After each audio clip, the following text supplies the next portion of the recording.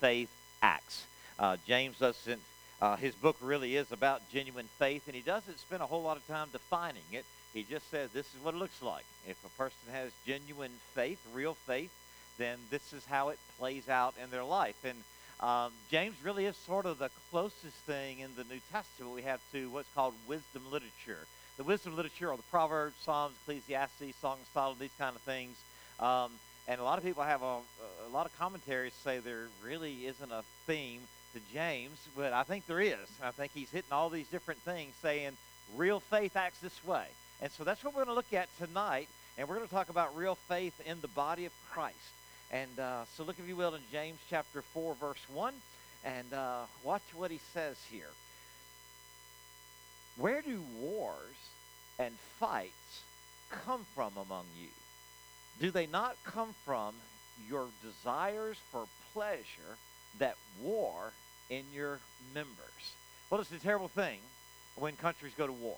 Anytime a nation or countries, they go to war together against one another, it's always a terribly, terribly sad thing, because oftentimes, most of the time, the people fighting the wars on the battlefields are not the ones that declared the war. They're not the ones that are, in power to do it. They have other people fight their wars for them. And some of them are, what we might call a just war. So a country invades another country unprovoked, and we can see some reasons behind a war. That others in history have been a little bit silly. One of the silliest ones I've heard of is called the Pastry War. The Pastry War started in actually the beginning in 1828 when a French chef named Raymond Tell had a pastry shop in Mexico, and a lawless mob destroyed his pastry shop. Well, he applied to the Mexican government to pay for his pastry shop because he lost his way of living. And so he applied to them. They immediately rejected it. No, we're not going to pay him for your pastry shop. So Raymond Tell was upset. So he applied to the French government and said, make Mexico pay me for my pastry shop. And the French government didn't pay any attention to him either. So it was pretty well forgot by everybody except Raymond Tell. He was still mad about it, I think. 10 years later, nothing's been said. It somehow came to the attention of King Louis Philippe, who found this out and demanded the Mexican government pay Raymond Tell back for his pastry shop with a 90% interest rate. Wow. That's not 19. That's 90%. And so the Mexicans refused to do it, and the French blockaded Mexico and invaded the city of Veracruz. Stayed there till Mexico relented and said, okay, we'll pay up. So the French went back home, and Mexico did not pay up. They got mad and came back. Okay, all right, we're going to do this again. So they come back again, and in 1861, and we started the whole blockade invasion process again. But around that time, 1861, the French Empire ran into some real difficulties, and they weren't able to maintain all the things they were doing.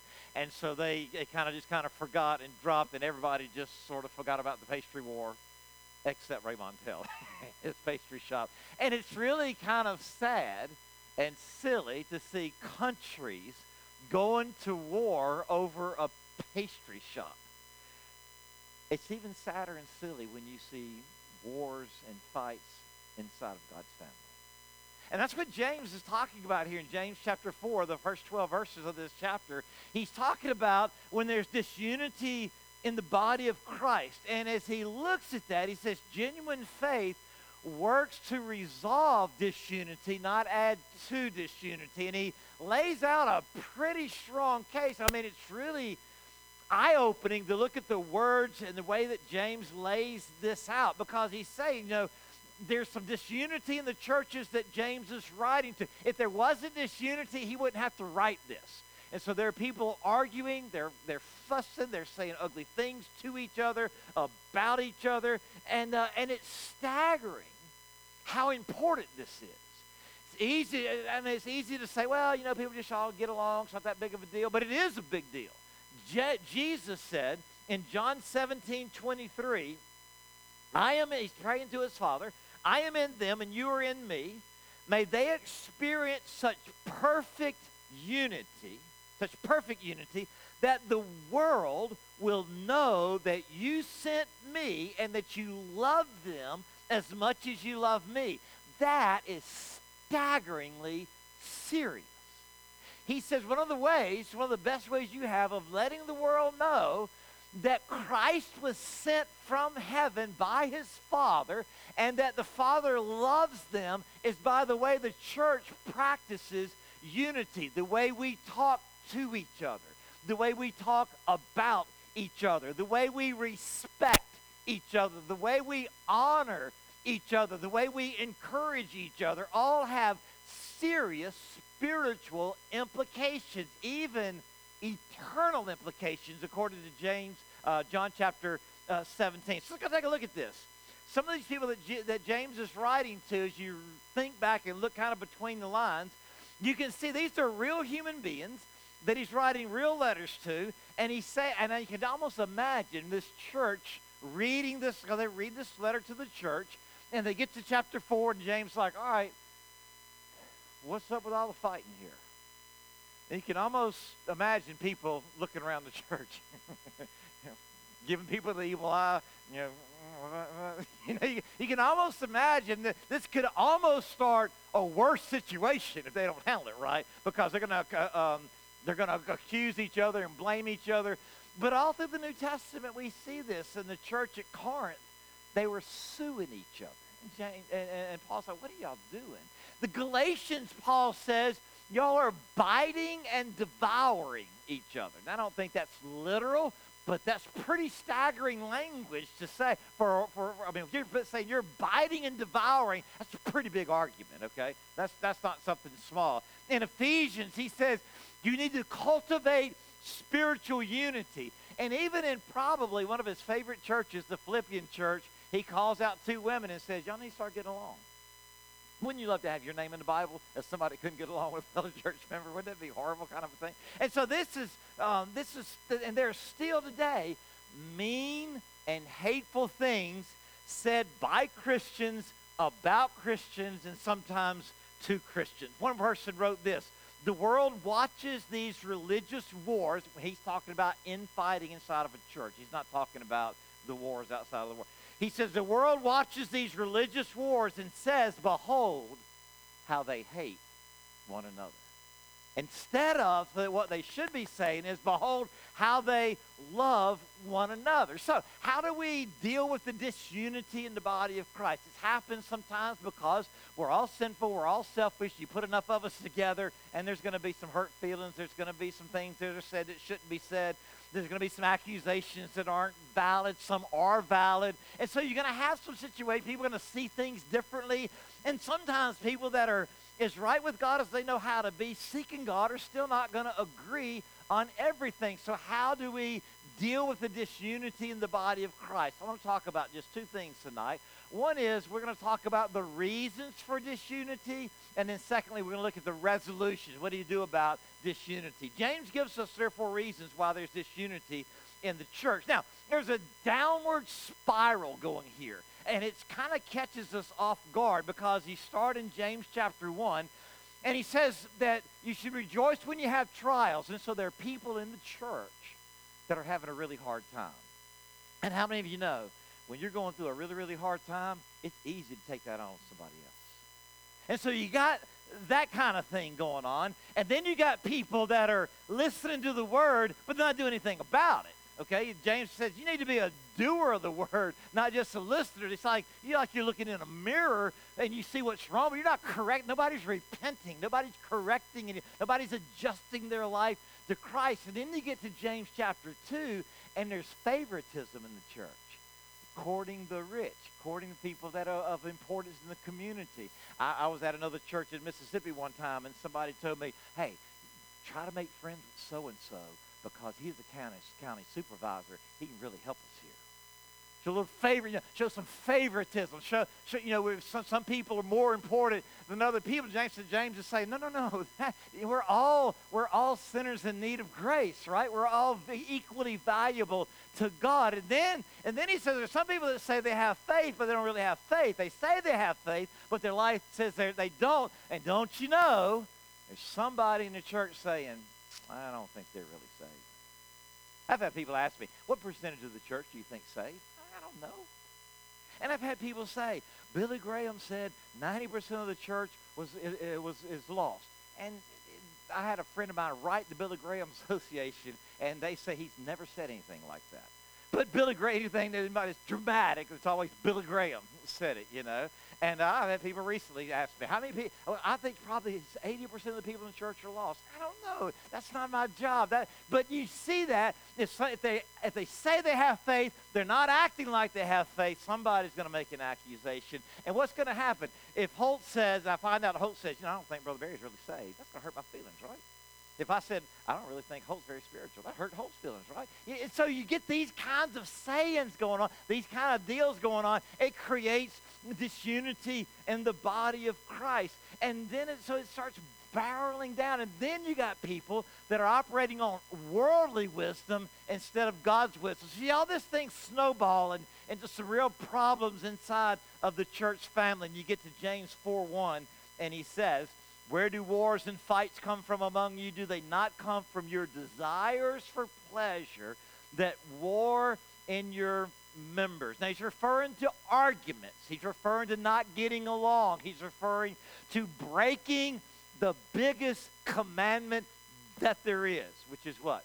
To love the Lord your God with all your heart and love your neighbor as yourself. Because this is a really, really big deal that James is talking about. He's talking about God's people not loving each other, not willing to get along, getting trenched in their own ideas, their own ways of thinking, their own ways of doing things, and expecting everybody else to conform to them. And it's extremely, extremely serious. I mean, you think about the language he uses. He uses words here like wars, like kill, like adultery, like sinners, like enemies of God. All these are kind of words that James uses. Strong language. And it's a little bit surprising, because when we finished last time at the end of James chapter 3, look at what he says in verse 18. He says, peacemakers who talk about God's wisdom, the people who have God's wisdom are peacemakers who sow in peace and reap a harvest of righteousness. And you sort of get the idea that things are going to turn a little bit. The book's going to get a little bit better, a little nicer, a little bit more encouraging. And remember, that's the last verse of James chapter 3. James did not write in chapters and verses. Somebody came along thousands of years later and put the Bible in chapters and verses, and I'm so grateful they did. so grateful they did. But James didn't. He's continuing to write. So catch that up, and we run it together, and it says, people who have God's wisdom are peacemakers who sow in peace and reap a harvest of righteousness. What causes the fights and quarrels among you? It's like a whiplash. Like, whoa, a minute there. That's a quick change of subject here. Don't the fights and quarrels come from your desires, individual desires, people in the church's desires within the whole church? That they come from your desires that battle within you, within our own hearts and within the heart of the church. Adrian Rogers says the heart of the human problem is the problem of the human heart. Warren Wiersbe said it this way: the war in the heart is helping to cause the wars in the church. Let's just say 3 or 4 reasons. We're talking about reasons for the disunity. Number 1 is selfishness or self-centeredness. Look at, if you will, selfishness or self-centeredness. People who are at war with themselves. Listen, guys. People who are at war with themselves because of selfish desires. They want their way and they aren't getting their way, are always unhappy people. I want life to go this way. I want people to agree with me. I want people to kind of help me accomplish my deals. They never enjoy life. Instead of being thankful for the blessings they have, they complain about the blessings they do not have, the things they want that they can't have, and it makes them unhappy, and unhappy people spread what? Unhappiness. 1 Peter 2:11 talks about it this way. He says, speaks of sinful desires which war against your soul. It sounds like James is again saying, man, Satan has the ear of the church. Y'all are walking worldly wisdom. Y'all are listening. Somebody has our ear. Are we listening to the voice of the Spirit and godly wisdom like James 3 talked about, or are we walking a different way? In verse 1, he talks about selfishness, selfish desires. Now look, when you put just think about it in marriage. When you put two selfish people together in a home and have them live together, they're going to have problems, right? So you put two selfish people, they're always around each other every day. You're going to have some issues somewhere or another. Now, you put 300 or 400 of them in a church family and say, here's a mission we want you to accomplish. You're going to have disagreements. You're going to have some issues that are going to come to the forefront. So, number one, there's selfishness. Number two, it starts with selfishness, and it goes kind of the same thing, but selfish desires. Out of my selfishness, I want something. Look at James 4:2. You lust. Now, we tend to think of that sexually, and it doesn't have to be sexually. You want something selfishly. You lust, you want something, and you don't have it, so you murder and covet and cannot obtain. You fight and war. You do not have because you do not ask. Now, he's probably exaggerating for effect. This is called I hope he's exaggerating for effect. This is called hyperbole. We use this all the time. We say things like, I'm so hungry I could eat a horse, right? That thing costs an arm and a leg. She's so dumb she thinks Taco Bell's a Mexican phone company. Hadn't heard that one before, have you? These are hyperboles. It's that exaggerating for effect, and that's what James is doing here. I don't think they're really killing each other. I don't think they're murdering each other in the church. But Jesus said what? You're angry with your brother. You're guilty of murder. I think that's what James, of course, that's James's brother, right? So I think that's what James is talking about. There's some anger issues going on here in the church, and instead of handling it well, instead of going to God with it, it's causing issues. See, if you don't take these feelings to God, you're likely to take them out on each other. So these hurt feelings, remember they're going through trials. Somebody's talking about them. Now they got some things they want to see happen, and they're not happening. They want some status. They want people to think well of them, and it's not happening. If you don't take your hurt feelings to God, you're going to take them out on somebody else. And if you just can't handle hurt feelings, and I mean this with kindness and everything, church is not the place for you. Now, it is the place for you, but you're going to get your feelings hurt. It's when nobody's hurt my feelings recently, not talk bad about me that I've heard, or about my wife, or about my kids, then this is easy to deal with. But boy, when somebody says something ugly about you, or ugly about your kids, or the criticize, especially if you're trying to do something for Jesus and somebody criticizes you and they accuse you of bad motives or something like that, man, that hurts your heart. And if your children are doing something and they're trying to do it for Jesus, and you believe in your heart, like I would believe in my heart, that they're doing it out of a pure heart, they're trying to serve Jesus, and you're so happy about it, and somebody says something ugly about it, about them and about what they're doing, that gets tough, doesn't it? And you got to do something with those feelings. You got to take them somewhere. And if you don't take them to God, as I said, you're going to take them out on somebody else. The third thing, by the way, I heard about one guy. His buddy was going surfing one day, and so they got to the place where they're going surfing, going to have a fun day, had a day off. Everybody else was working, had a day off in the middle of the week. And they got there, and there was a parking meter where they're going to surf at. And so the guy decided he would pull his credit card out and use his credit card on the parking meter, and there was a 35-cent charge for using a debit card. And he lost it. That's a racket. Just nothing but a money-making racket. And he started complaining and griping and fussing. And finally his buddy's like, dude, I'll give you 35 cents. Like, it's 35 cents, okay? But we can get so wound up around the axle so quickly if we don't take our loneliness and our hurt feelings and feeling left out and feeling not needed and feeling hurt. If we don't take them to God, we're going to end up hurting somebody else with them. And see, the other thing about it is we all have these needs. We all have loneliness. We all have a need to be loved. We have a need to love somebody else. We have a need for joy. If we don't find those in God, we're going to hurt somebody.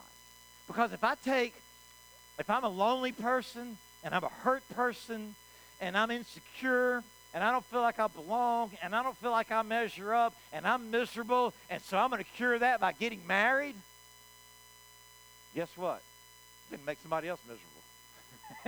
You can drag somebody right on into that misery. And so what happens is you get two selfish people who don't feel enough love in their love tank. They don't feel like they belong. They feel insecure. They don't feel like they're valued or appreciated. And so they get married to cure all these things, and that doesn't cure it. So what do? They have kids.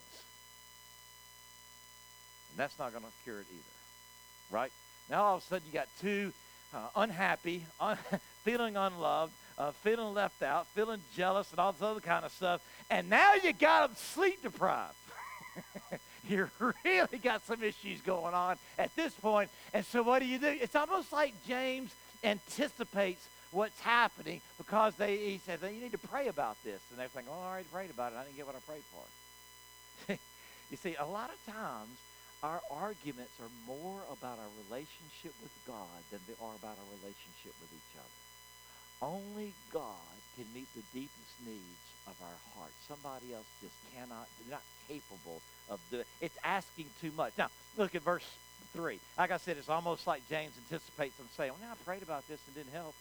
James says, when you ask, you don't receive because you ask with wrong motives, that you may spend what you get on your pleasures. He's saying when you pray, you're praying with the wrong motives. Jesus taught us to pray what? That God's name will be honored. Our Father who art in heaven, hallowed be your name.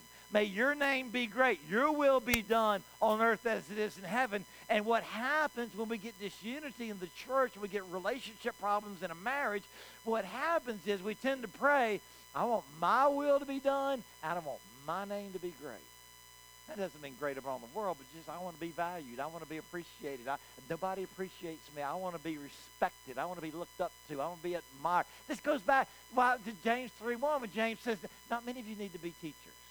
Why? Because it's more of a prestige thing here. They're trying to get to be liked and get to be admired and feel like they get their validation from somebody else. And so when you're in a relationship struggle, marriage, with your kids, inside of your church, anytime you're in a relationship struggle, one of the things that's the best thing to do is to go to God honestly and say, God, would you honor yourself here? God, you're the king.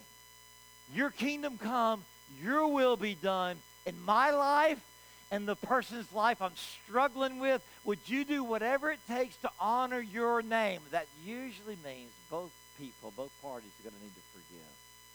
Somebody's going to need to apologize. Somebody's going to need to do some things we're going to talk about just a minute, like humble themselves. And so it's good to say, God, honor your name. And then the other reason is they got a strange friendship going on here. Watch the progression here. Selfish people can't get what they want, so they pray. And when they pray, they don't get what they pray for because they're not praying right. And it doesn't mean you got to watch you pray about whatever comes to your mind, but pray honestly, okay? And then James 4:4, you adulterous people. Don't you know that friendship with the world means enmity, means that you're an enemy against God? Therefore, anyone who chooses to be a friend of the world becomes an enemy of God. Now, the world here doesn't stand for the physical world. You know that by context. It stands for the values of the world. Now, once again, I think adultery is talking about hyperbole here. I don't think there's literally, it could have been, but I don't think there's literally, because he's talking about the whole church here. You adulterous people. What he's saying is the love that rightfully should go to God, you're loving yourself with that kind of love. And that makes you a friend of the world because the values of the world, the big three, are money, sex, and power.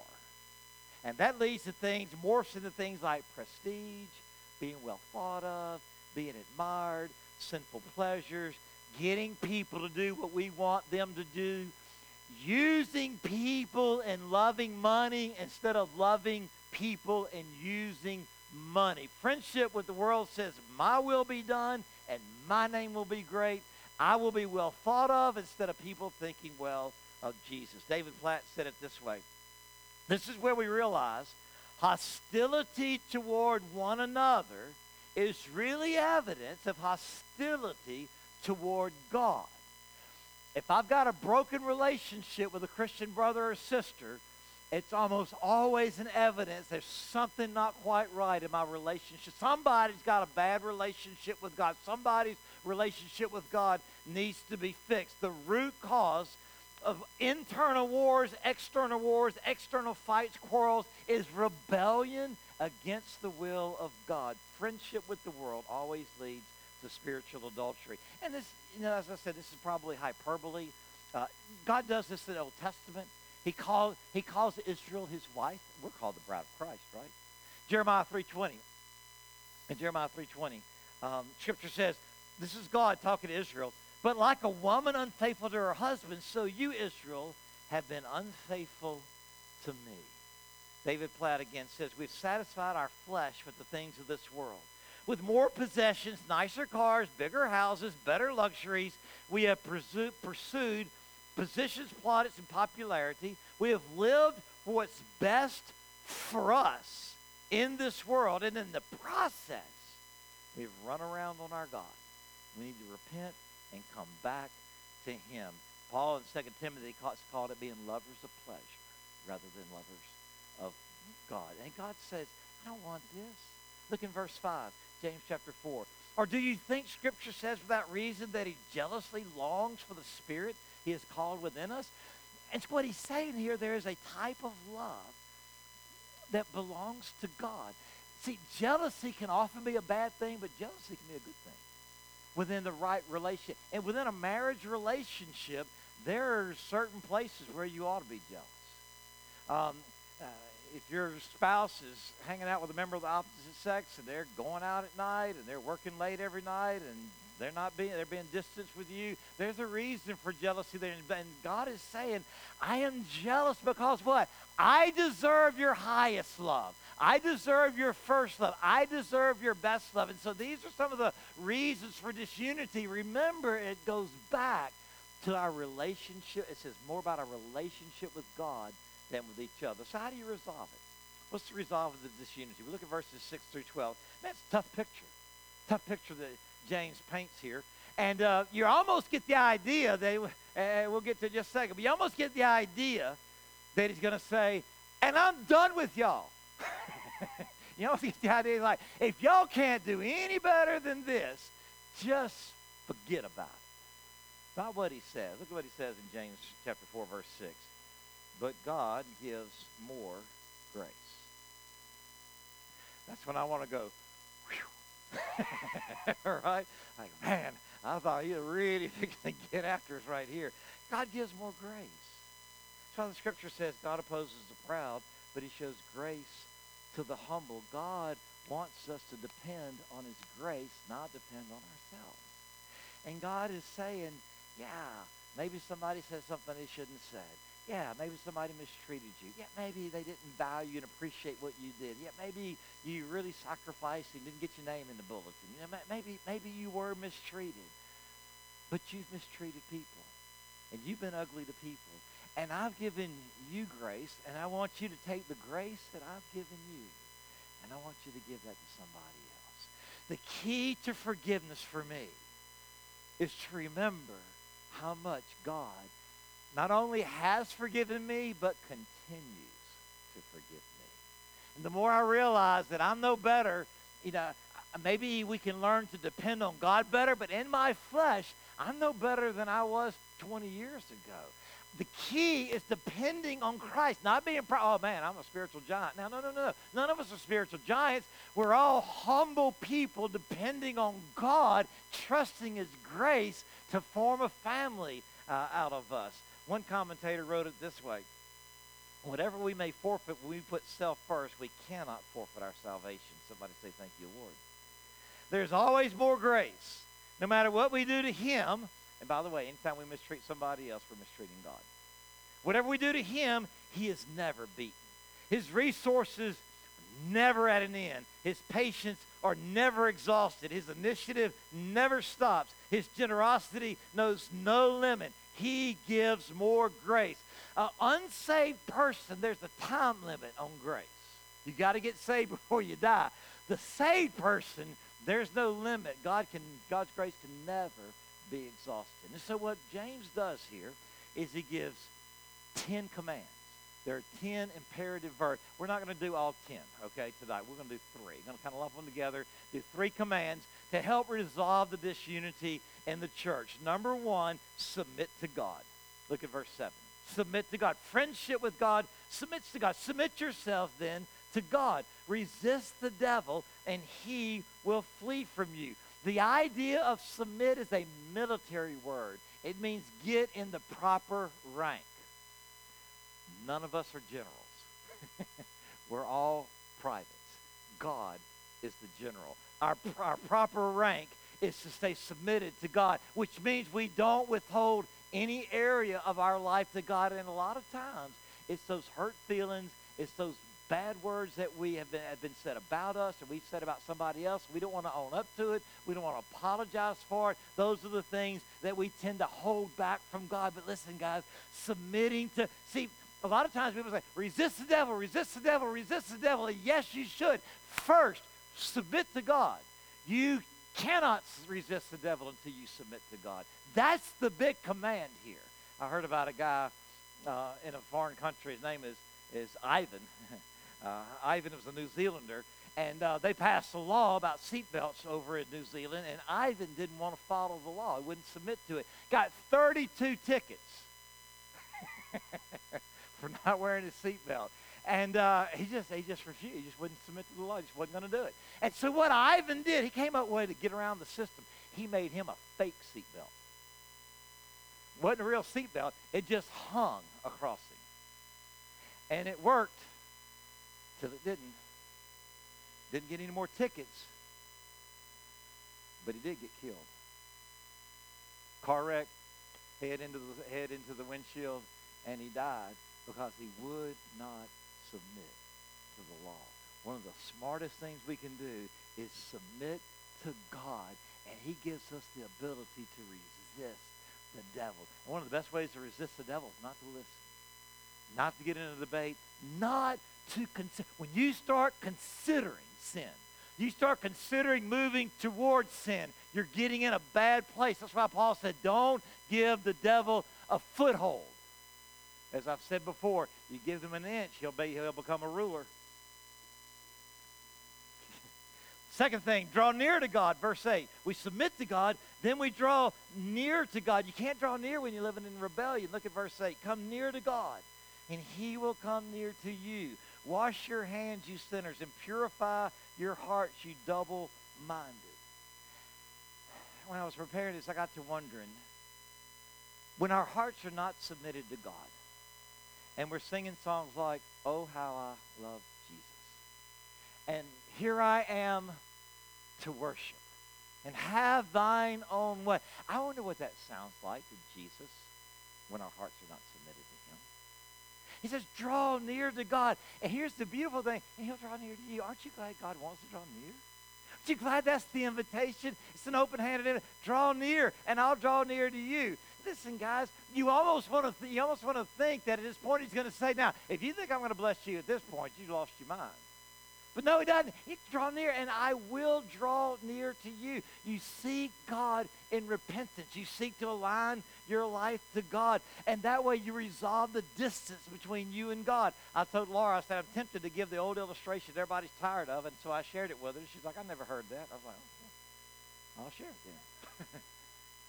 And most of you probably heard this 1,000 times. If you're not, here we go. Years ago, before they had bucket seats and before we wore our seatbelts a whole lot, we had the bench seats. And when you're dating and you first got married, the wife sits where? Right up next to you, right? And so the story is that, 30 years later, the wife's sitting over there hugging her door, and the guy's sitting there driving, and she says to him, hey, we used to sit right close to each other. What happened? And of course, he said, I never moved. God hadn't moved, right? We draw near to God, and he'll draw near to us. And last of all, we humble ourselves before God. Verse 9. Grieve, mourn, and wail. Change your laughter to mourning, and your joy to gloom. Humble yourselves before the Lord, and he will lift you up. Now, the grieving, mourning, and wailing, this is not what your life's supposed to be 24/7. But when you realize that you've been living in rebellion against God, and you realize that you've been contributing to the disunity in the church, it should break our hearts. Some of us pray. Robert Rowland's one of the good ones that prays a lot. Lord, let the things that break your heart break our hearts. And disunity in the body of Jesus breaks God's heart. And so he says what? Humble yourself. And guys, to have the resolution of disunity, it requires some humbling, because it typically is going to have, somebody's going to have to go do what? Dude, man, I'm real so sorry. I said something I shouldn't have said. I accused you of something I shouldn't accuse you of. But here's the thing. I can look at an action, and you can know people by their fruits. You can see if these people are lying or cursing. You can say that's a sin. But I can't read motives. Motives is when Jesus said, "Judge not, lest you be judged." He's talking about motives of what's going on in somebody's heart, not actions that are obviously sinful or obviously not sinful. So it's possible to submit outwardly, but not submit inwardly. I was listening to a podcast the other day, and this guy named Daniel Decker, a retired football player, and this guy used to be an athlete, was interviewing him, and he said, Daniel, I was talking to a friend of mine the other day who was an ex-athlete, and he's coaching some of his kids in sports. And he said he has this thing he does with his kids. When his kids come to him with a question or something like that, he'll say, all right, especially if it's about sports, he'll say, do you want me to wear a dad hat or coach hat? And he said, I give them a choice. If they want coach hat, all right, so we're gonna do some drills. We're gonna correct the problem. Okay, this is where you're messing up. This is where you need to do better. If you want dad hat, dude, look, I love you. Doesn't matter how well you do, how poorly you do. It doesn't change my love for you. Doesn't change my affection for you. I'm always proud of you. And what impressed me about this, when he said that to Daniel Decker's a retired football player. He knows stuff about sports, okay? And he said, this is what that guy does. And Decker said, I'm going to use that. I'm going to do that. That's being humble. That's saying, I'm looking for better ways to live out my life as a Christian, as a spouse, as a husband, as a wife, as a parent, and all of that. And then if you truly submit, watch what happens. Verse 11, New Living Translation. Don't speak evil against each other, dear brothers and sisters. If you criticize and judge each other, you're criticizing and judging God's law. But your job is to obey the law, not judge whether it applies to you. God alone, who gave the law, is the judge. He alone has the power to save or destroy. So what right do you have to judge your neighbor? He says, as we submit and draw near and humble ourselves, we'll be in a much, much better place to create unity in the body of Christ. This last year, I'll close with this. I went to the Cove Billy Graham Training Center, and Gigi is Billy Graham's oldest daughter, or she loves to say, I'm the one my daddy loved the longest. And I don't know why she told this story, but she told a story. She said they were doing a thing in Washington, D.C. when Bill Clinton was president. And Billy got invited to go, and for some reason, Ruth couldn't go. Ruth was Billy's wife. For some reason, Ruth could not go with him. She had something going on. She couldn't go. So Billy was ruthless that night. And so he invited Gigi to go with him. And she said, it was just a wonderful time with my dad. She said it was, it's Washington, D.C. It's in the president's honor, going to the White House. It's a big deal, And it was at their time, the Monica Lewinsky deal. And they had just found a dress. And they were riding home, and Gigi said, Dad? She called him Daddy. Daddy? He said, I'm a little surprised you went. She said, you know what Bill Clinton's done? They just found the dress. Everybody, is piling on. She said, Daddy, what do you think about all that? And she said, I'll never forget his words. And I wrote them down.